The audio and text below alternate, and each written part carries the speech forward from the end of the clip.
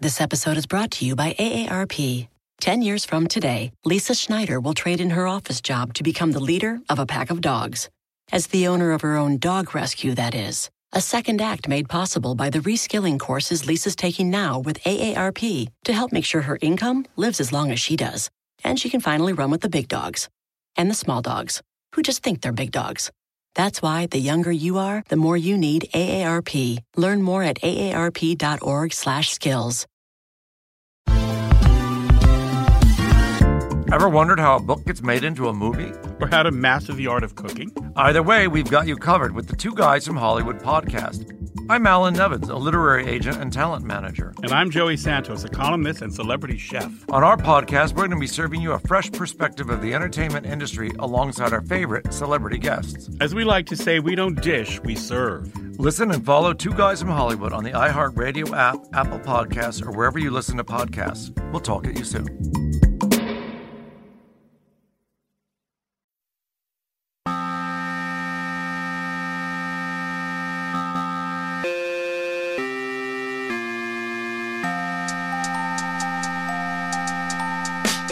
Hello everyone, and welcome to a very special episode of the TakeCast. My name is Davis Maddock. You guys can find me on Twitter at Davis Maddock. In this episode of the show, I'm joined by Andreas M. Antonopoulos, who is basically the Bitcoin guy for many of us. When many of us were learning about Bitcoin in 2014, 2015, we learned about it from Andreas. He is a Bitcoin advocate, a tech entrepreneur, and an author of many great books about Bitcoin, Ethereum, and the blockchain in general. He is the host of the Let's Talk Bitcoin podcast and a teaching fellow at the University of Nicosia. He was kind enough to give me some of his time to discuss Bitcoin in our world in 2020, as well as Ethereum and the role that Bitcoin is going to play in our society going forward. I think that Andreas is a brilliant guy. I think this was a really interesting discussion, and I hope that all of you guys are going to enjoy it. If you want to get more episodes of the show, you can find them on patreon.com/takecast. If you just want to support the show, you can leave a rating or review on iTunes, Google Play, or wherever you listen to podcasts. That's very useful and appreciated. And now, let's go ahead and get into the episode. All right, everyone, welcoming Andreas into the show. I'm very, very excited to have him on as someone that was very instrumental in, me finding out about Bitcoin a long time ago. Feels like an absolute lifetime ago. Wonderful to have Andreas on the show. How are you doing today, my friend? I'm doing really, really well. Thank you so much for having me on the show, Davis. It's a pleasure to be here. All right, so we are just going to go ahead and get right into it. I think personally that we are at sort of one of these critical junctures in Bitcoin's history. I think that we had this at a similar time frame in 2017. Towards the end of the year, I think that we've had a lot of these sort of flashpoints for Bitcoin, over the almost 11 years that it has existed now. And I'm curious your thoughts on, kind of the short and long-term impacts of the coronavirus on Bitcoin, because one of the things that I have seen from, people that I'm friends with and I'm casually know who maybe do not consider themselves Bitcoiners, maybe don't own a ton of it, maybe they hold some passively, but there sort of is this reaction to, just mass inflation everywhere in the world, right? The United States, the European Union, everyone is printing a lot of money to keep everything afloat during this time of tremendous strife. And I'm kind of wondering if you think that this is accelerating the growth of Bitcoin adoption. I honestly don't think it has much impact on Bitcoin adoption. And one of the challenges we have overall is that it's a fourth level effect, if you like. So first level effect is the coronavirus. The second level effect is the recession that is causing. The third level effect is the stimulative measures and the resulting income inequality and inflation that causes.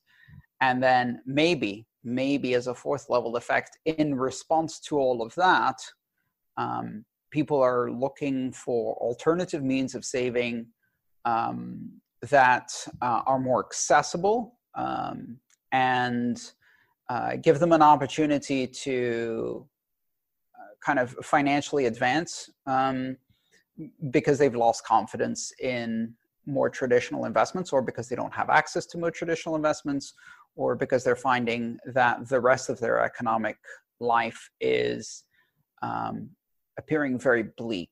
So it's almost like a Hail Mary play. I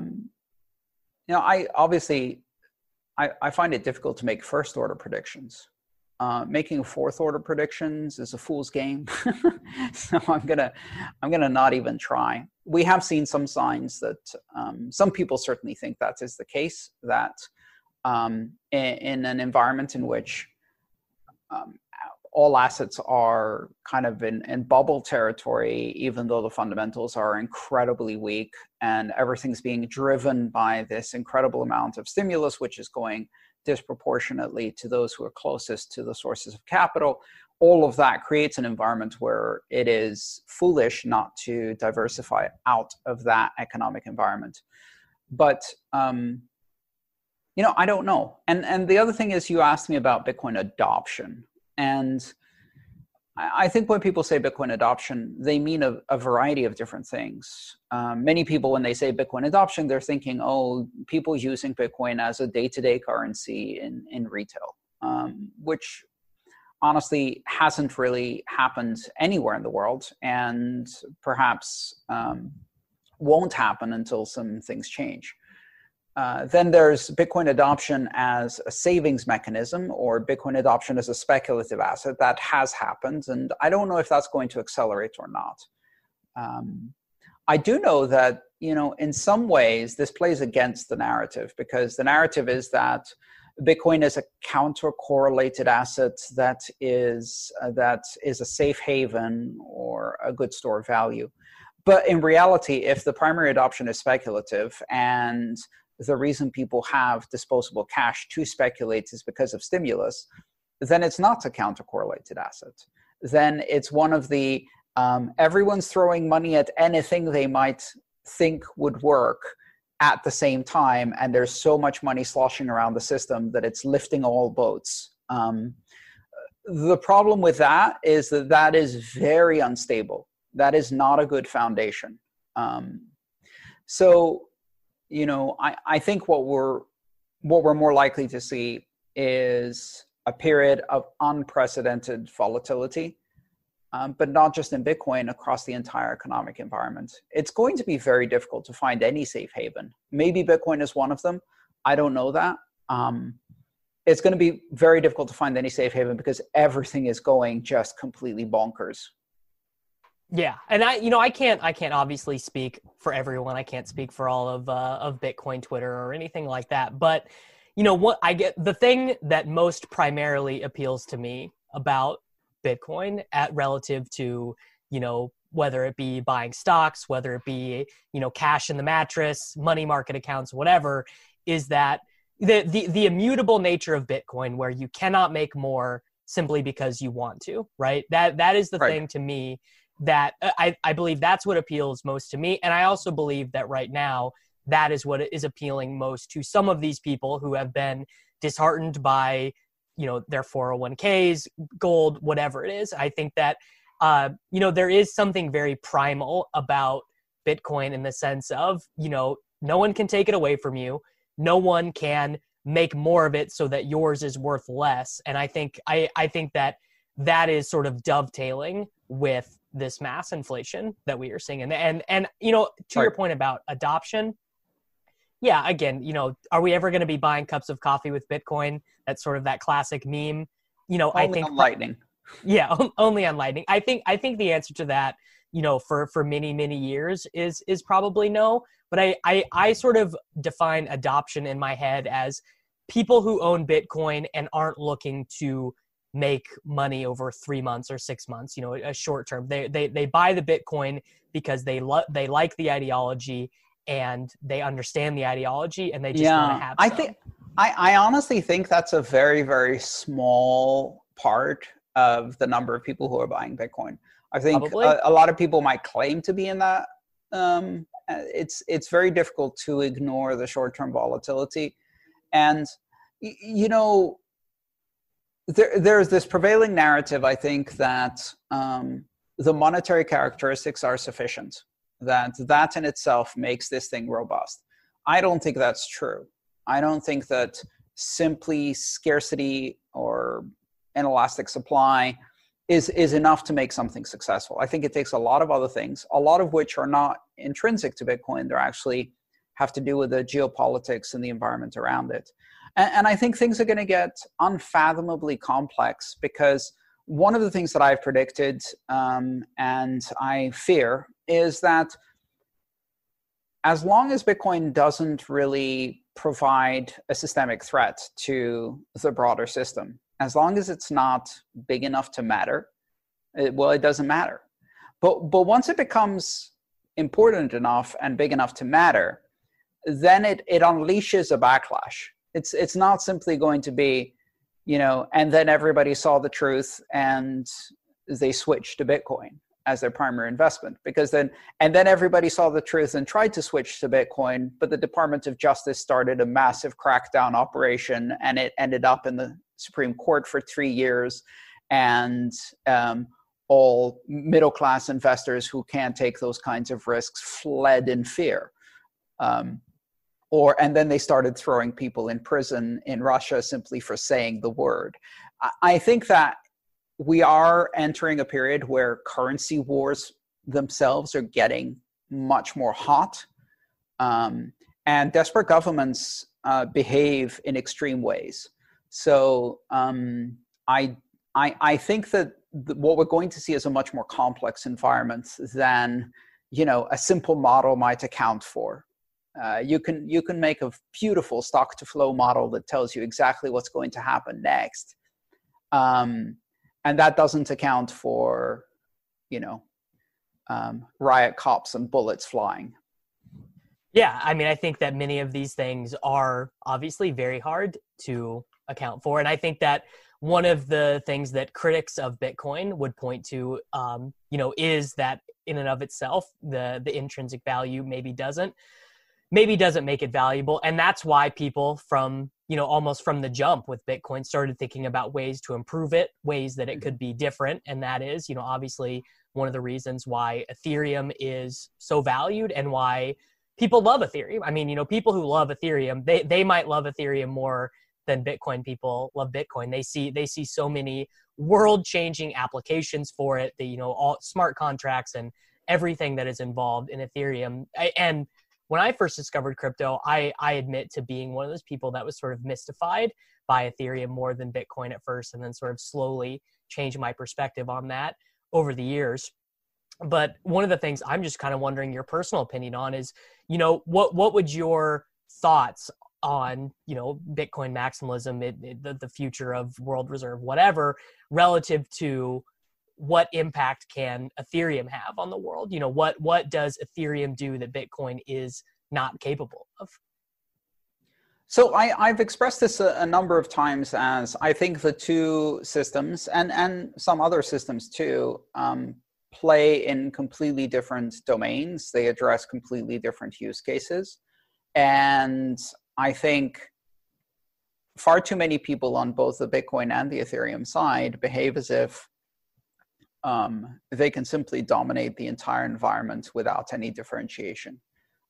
For every person who says Bitcoin can do everything, including smart contracts, there's a person on the Ethereum side who says, and Bitcoin can also do sound money.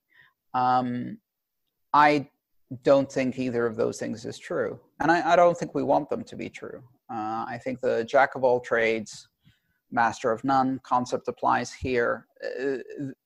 You have to make some difficult choices when you're using a system like this, and specialization is something that is going to need to happen.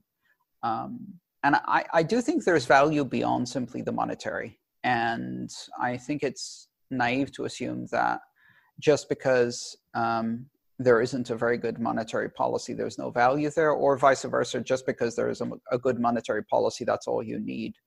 I think we're operating in a vastly more complex environment. So most of the comparisons and discussions I see are rather simplistic, and they dismiss one of the fundamental aspects of this, which is that it's not just a technology. It's a technology that operates in a marketplace with human beings who are emotional. And there are no clinically rational actors who can completely detach from an emotional appeal of something and make hard-nosed decisions on the right time scale at the right time. That doesn't exist. So I think it's simply a much more gray area than people want to, and then the people want to acknowledge, and that's okay. I'm comfortable with uncertainty. I see the world as a fairly chaotic place with randomness dominating outcomes, and I think it's a bit silly that we think we can kind of sculpt the future to our desire and ignore the fact that the universe will laugh at those plans. Coronavirus is a perfect example of that. So everything changed, and it will again and again and again.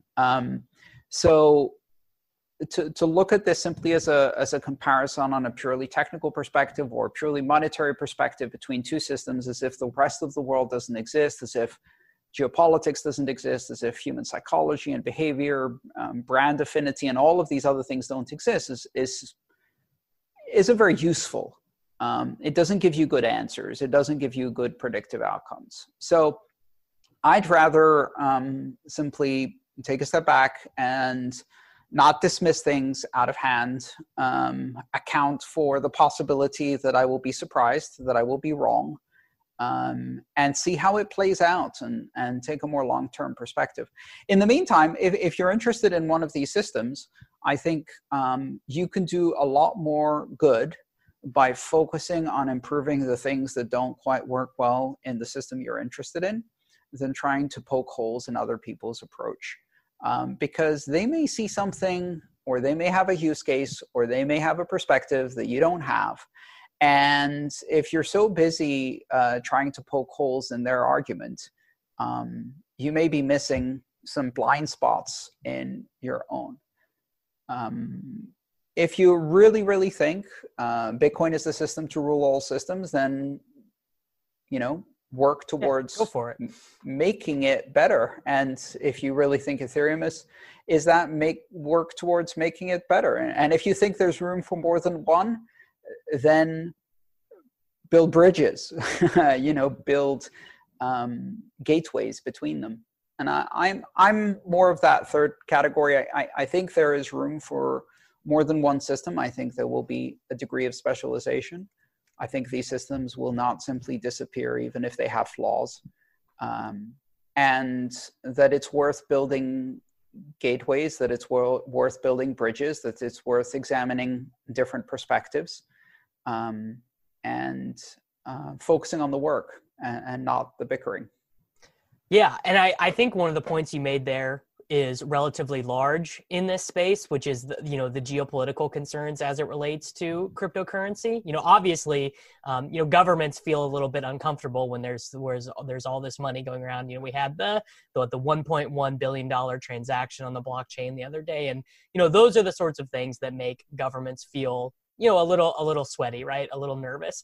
And as someone who does love Bitcoin, I think that I can acknowledge that Ethereum is the far more governmental friendly, far more obviously it's centralized. That is sort of the point, is that developers are able to make a lot of executive decisions. They and they're generally speaking gets to be a ruling body as it pertains, and for that reason, I think that Ethereum has a very bright future, because I see all sorts of beautiful applications for Ethereum that is not going to make anyone with a lot of governmental power angry. For now, yes. Sure, yeah. Although I think some of the more interesting applications in the Ethereum space also have to do with the domain of unstoppable code. I think without that, it's not that interesting. The overheads you have to pay in terms of operating on an immutable blockchain are pretty high. And so if you don't need unstoppable codes, then I don't see much point to suffering those overheads. And if you do need unstoppable code, then one, it had better be unstoppable, truly unstoppable. And two, the reason it's unstoppable is because someone is trying to stop it. So it's doing something that is pissing somebody off. And, maybe Ethereum isn't ready for that yet.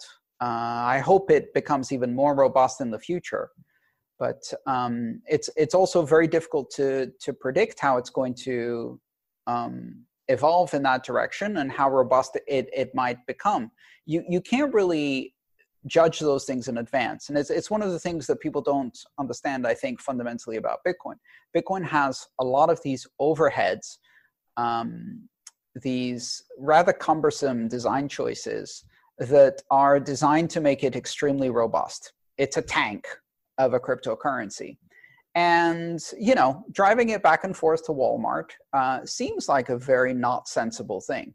You're like, why are you carrying 3 tons of armor to go to your neighborhood Walmart? And that's because you're expecting incoming artillery anytime soon. But without that, it seems like a not sensible choice. So these are some of the features of these systems, these robust features that you don't really see the value for until something bad happens. And then you're like, oh, right, now I see why that was necessary.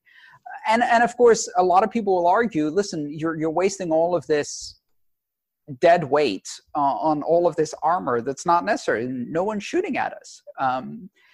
And you won't know who's right. Maybe it's never necessary, but maybe it becomes necessary. And I would like to see like different approaches where there's different levels of robustness and paranoia for different environments, because maybe you get smooth sailing and then you can pretend you were a great sailor the entire time. Or maybe you end up in a storm. And at that point, you really have to demonstrate that you're a good sailor, because everything that happened before was just, It was all prologue. Yeah. Yes, exactly. Yeah. So these are the things that add gray areas. And based on the unstated assumptions you have about how things are going to play out in the future, you can make some very strong points, and you can express some very strong opinions and certainty about where we're going. You can say, listen, we absolutely need a very, very robust system because I anticipate this is going to happen. Or you don't even say that you anticipate that something bad is going to happen. That's your unstated assumption. And other people are like, why is this person taking this extreme position? Those unstated assumptions are, I think, at the core of many of these disagreements. People are unable to see eye to eye because they're not stating these assumptions, and they can't see the assumptions that other people are making about how things are going to play out. And you can't predict who's going to be right. So it's better to just, stop arguing about these things and just let people try to do what they want to do. Yeah, I think that makes sense.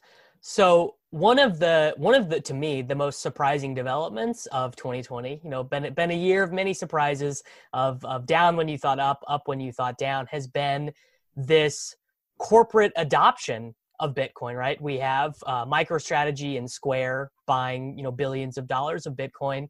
The way that MicroStrategy bought it, just a very brilliant trade of like buying, many small transactions at, almost the exact same time, which I thought was just, if you guys haven't heard of it, it's an interesting thing to go Google and read about after you're done listening here. And we have the big banks, right? We have JP Morgan Bank and some of the other large ones, saying they're starting to think about it.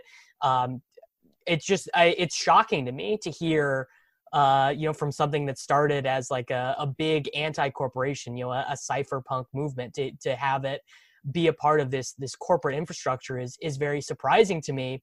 And, I guess my question would just be, what does this do to Bitcoin? Does this make it, again, just an instrument of the people who already have all the power in the world? Does this cheapen the quote unquote movement? Does it, or is it just, again, Bitcoin is sort of a Rorschach in the sense of it is one thing, but many different groups of people make it all sorts of different things? I think it's a bit more of a Rorschach. And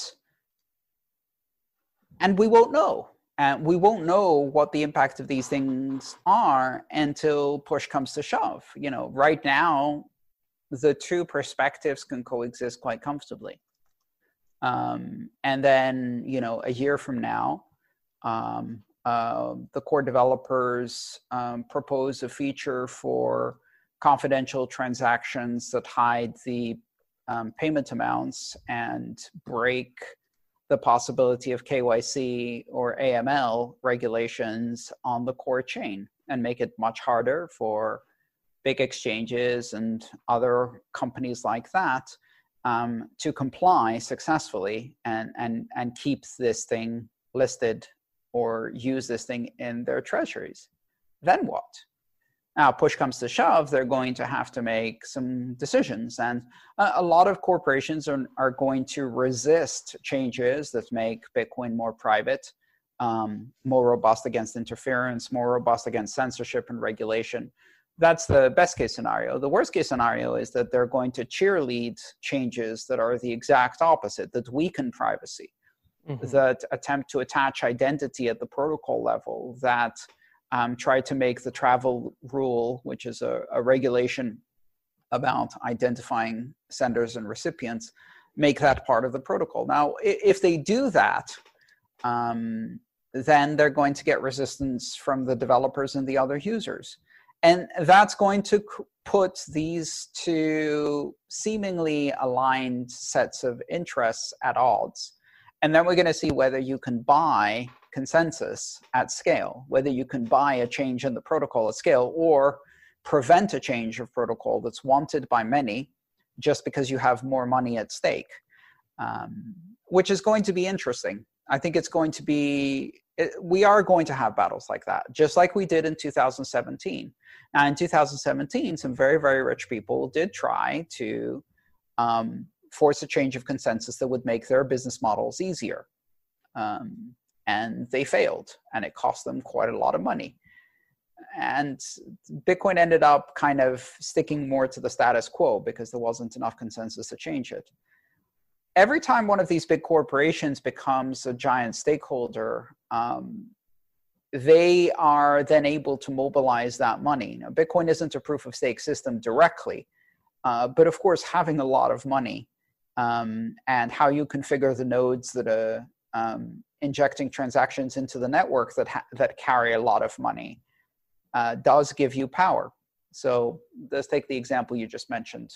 Last week, there was a $1.1 billion transaction, a single transaction for, I think it was like 88,000 or 98,000 Bitcoin. Now, let's say you have a potential fork situation, and that fork situation is such that there will be two sides, one side that implements a set of rules, the other side that doesn't. So if you're about to make that transaction and you have the choice to make that transaction only on one side of the fork and not on the other, then that will influence which fork becomes successful. And vice versa. If the exchange, if you say wanted to cash that money out and take it to an exchange, the exchange has clout simply by the fact of which fork they pick and whether that fork contains your 98,000 Bitcoin transaction or not. So even though Bitcoin isn't a proof of stake system, economic incentives matter, and the economically important nodes matter, and their choices matter. So when you have ETFs and when you have hedge funds and when you have large corporate treasuries that own a lot of Bitcoin, the choices they make on the protocol have an outsized effect. And I think we are going to see some tension develop in the future between the more purist approach. But that's okay, because one of the interesting things is that this now has opened the door for a forest of other cryptocurrencies, which means that, and this is important, I want to say this carefully, I don't think Bitcoin is going to get hijacked so easily by big interests, but it is absolutely possible. History tells us that every system of power eventually becomes corrupted and hijacked. And, from a political perspective, I've always been a disruptarian. I believe in continuous disruption The idea that you have to keep shaking things up because as they become captured and corrupted, you have to throw a spanner in the works and change things up so that you keep refreshing more independent, more decentralized systems. Bitcoin is disrupting a banking system that at one point in time, 400 or 500 years ago, was a great equalizer and disruptor itself. And then it became centralized and corrupt. There's no reason to believe that Bitcoin itself won't eventually become centralized and corrupt, and that it won't need another thing to come and disrupt it. Now, the good news is that it has given us both a recipe and a demonstration that it is possible to implement such disruption as a network protocol. So Bitcoin will be disrupted by something that will come along that will be based on very similar technologies. And it is possible to do again and again and again. So if you think about Bitcoin simply as a single system or a single currency, then yes, it can be compromised. But if you think of Bitcoin as a pattern of decentralized economic incentives, trust, and collaboration, that pattern will keep surviving and evolving, and it will end up disrupting itself.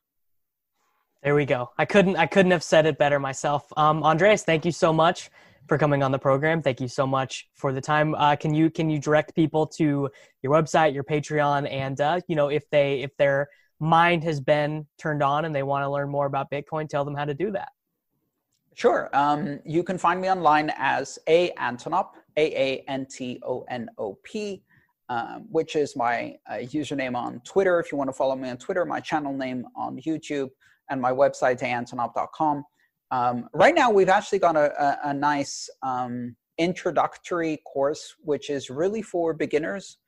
I think everybody can learn a bit out of it, but it's really, really best for beginners. The Introduction to Bitcoin and Open Blockchains, which is a free course, a workshop that I have on my website. And people can find that at antonop.com/workshops. And it's doing quite well. People are enjoying learning something. And, I always believe the best antidote to cynicism and trauma and chaos is education. And so if the news is getting you down, if you're not sure if this is the right thing or the wrong thing, if you're worried about the state of the world, learn something and you'll immediately feel better. So here's something you can learn, and it's free. Beautiful. Build digital-first customer relationships with Salesforce Digital 360. Connect every marketing, commerce, and digital experience on a single platform. Innovate fast with easy-to-launch sites, campaigns, and apps. That's more relationships, more revenue, more return, and more success. Salesforce Digital 360. Hear from our customers at sfdc.co/digital360.